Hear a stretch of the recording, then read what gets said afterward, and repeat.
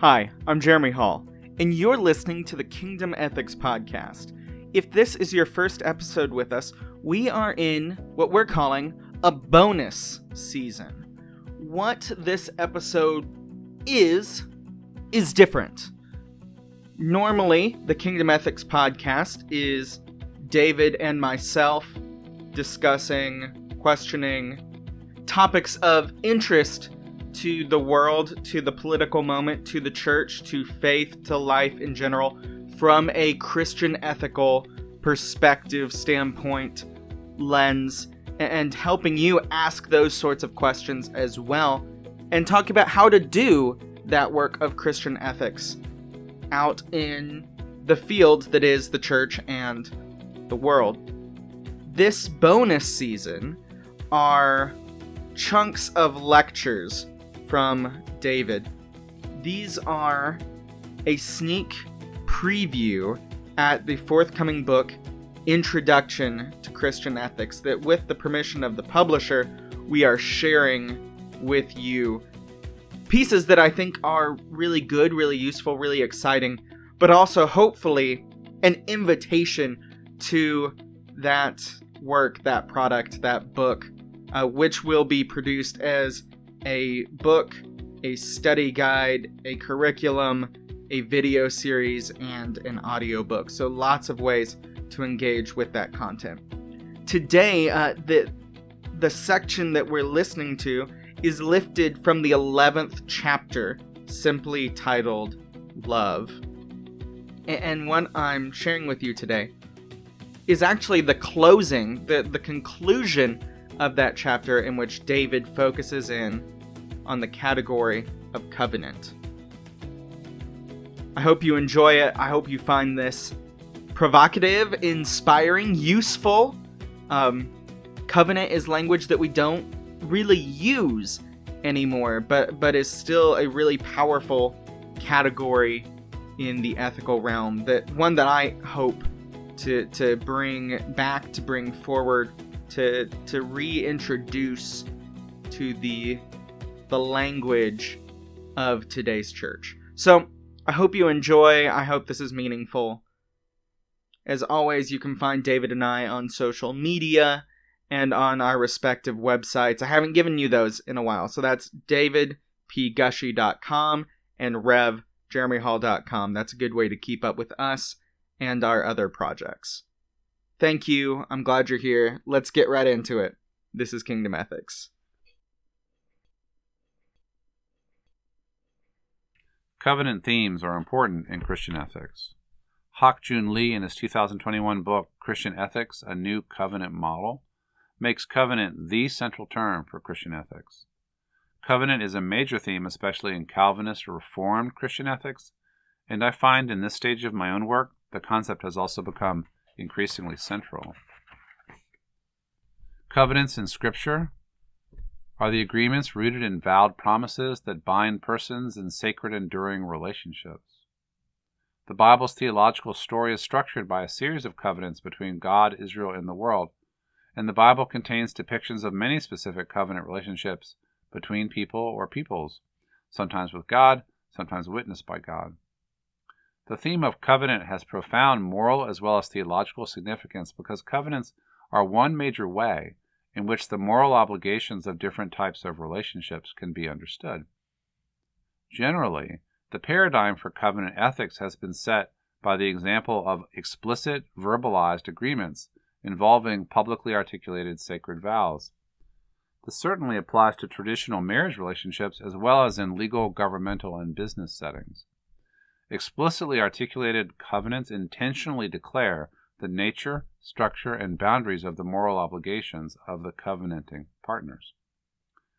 But it is possible, not unarguable, but possible, to extend the concept of covenant to implicit and unverbalized obligations that exist in various types of relationships. For example, when persons or couples become parents, as I argued in my 2004 book, Getting Marriage Right, they now are bound in a covenant with their children. Indeed, I would argue that the covenant that binds a couple changes when they become parents, because their responsibilities now extend beyond one another. Babies don't come out carrying their covenant certificates, but parents incur covenant responsibilities nonetheless. One way to understand love as an ethical obligation is to ask about which expressions of love best fit with the type of covenant that exists between people. The Hebrew term hesed is important here. It is a term with a wide range of meanings, but here I focus on covenant love and faithful performance of what love requires. How one thinks about love, or the proper expression of love, depends on the nature of the covenant involved: parent-child, brother-sister, church-family, spouses, lovers, employer-employee, president and people, etc. Love looks like doing what hesed requires, case by case. That might entail sacrifice today, self-assertion tomorrow, and deliverance the next day. This is a reminder that morality is both principle-based and also contextual. Our obligations emerge in specific relationships and moments. Love is always required, but what love requires needs discernment in the situation. 11.4. Love as the impossible possibility? Christian theologian and ethicist Reinhold Niebuhr, in his 1935 book, An Interpretation of Christian Ethics, offered one of the most famous, though disputed, treatments of the ethics of love that exists in our tradition. Deeply affected by the assumption that love is defined by the renunciation of self-interest, Niebuhr describes, quote, the law of love as, quote, an impossible ethical ideal, always relevant to every moral decision, but never fully achievable in this world. He says those who see love as a, quote, simple possibility are naive, but those who see it as a remote and irrelevant ideal miss its abiding significance in all aspects of moral life. So sometimes Niebuhr settles on the paradoxical language of love as an impossible possibility. Page 72. Niebuhr suggests that love is always beckoning us to transcendent heights which we can never quite reach, but to which we must continually aspire. Love constantly calls us to greater purity in our motivations and greater breadth of application and practice.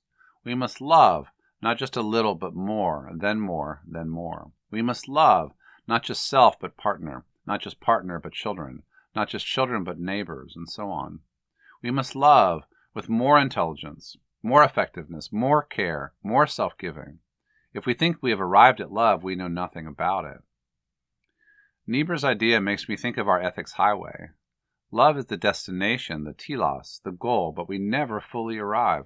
We drive in the direction of love, but our destination keeps receding further towards the horizon.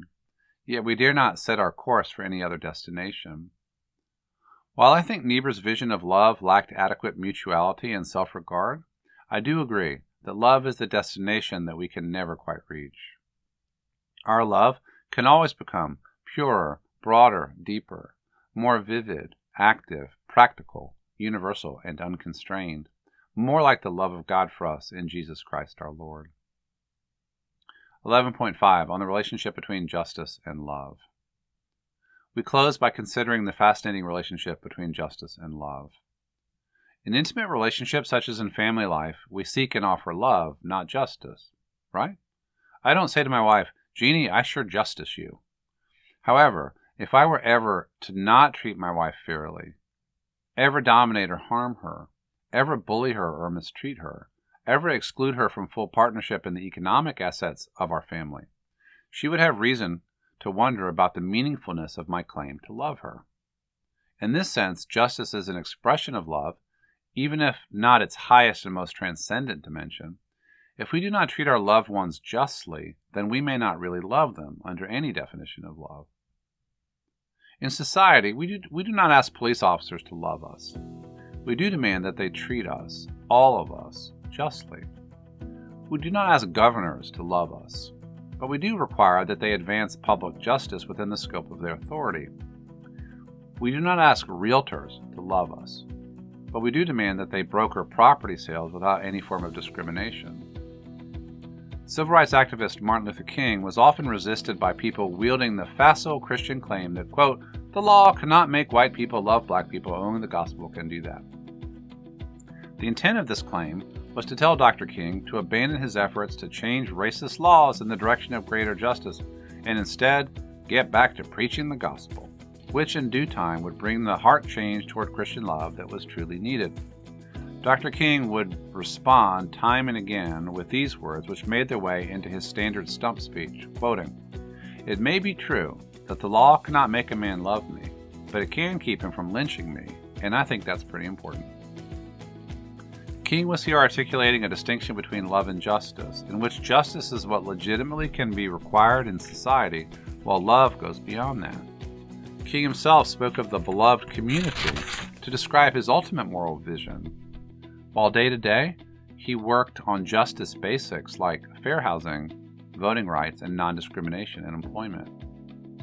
Reinhold Niebuhr put it this way, quote, "In a struggle between those who enjoy inordinate privileges and those who lack the basic essentials of the good life, it is fairly clear that a religion which holds love to be the final law of life stultifies itself if it does not support equal justice as a political and economic approximation of the ideal of love."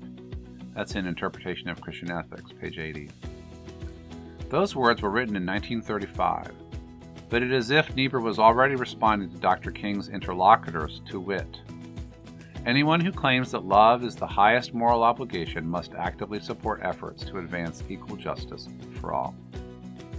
As American political philosopher Cornel West has often said, justice is what love looks like in public. Exactly how much justice we create in society determines the well-being of every person in that society. All made in God's image, all regarded equally by God, all people for whom Christ died.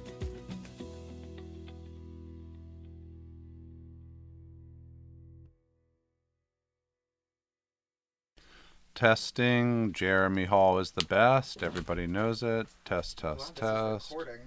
Test, test. People all over the world say, "What does Jeremy Hall think?" Test, test, test. Very Trumpian compliments. Everyone, they say to me, it's the best. The best. Everyone knows it.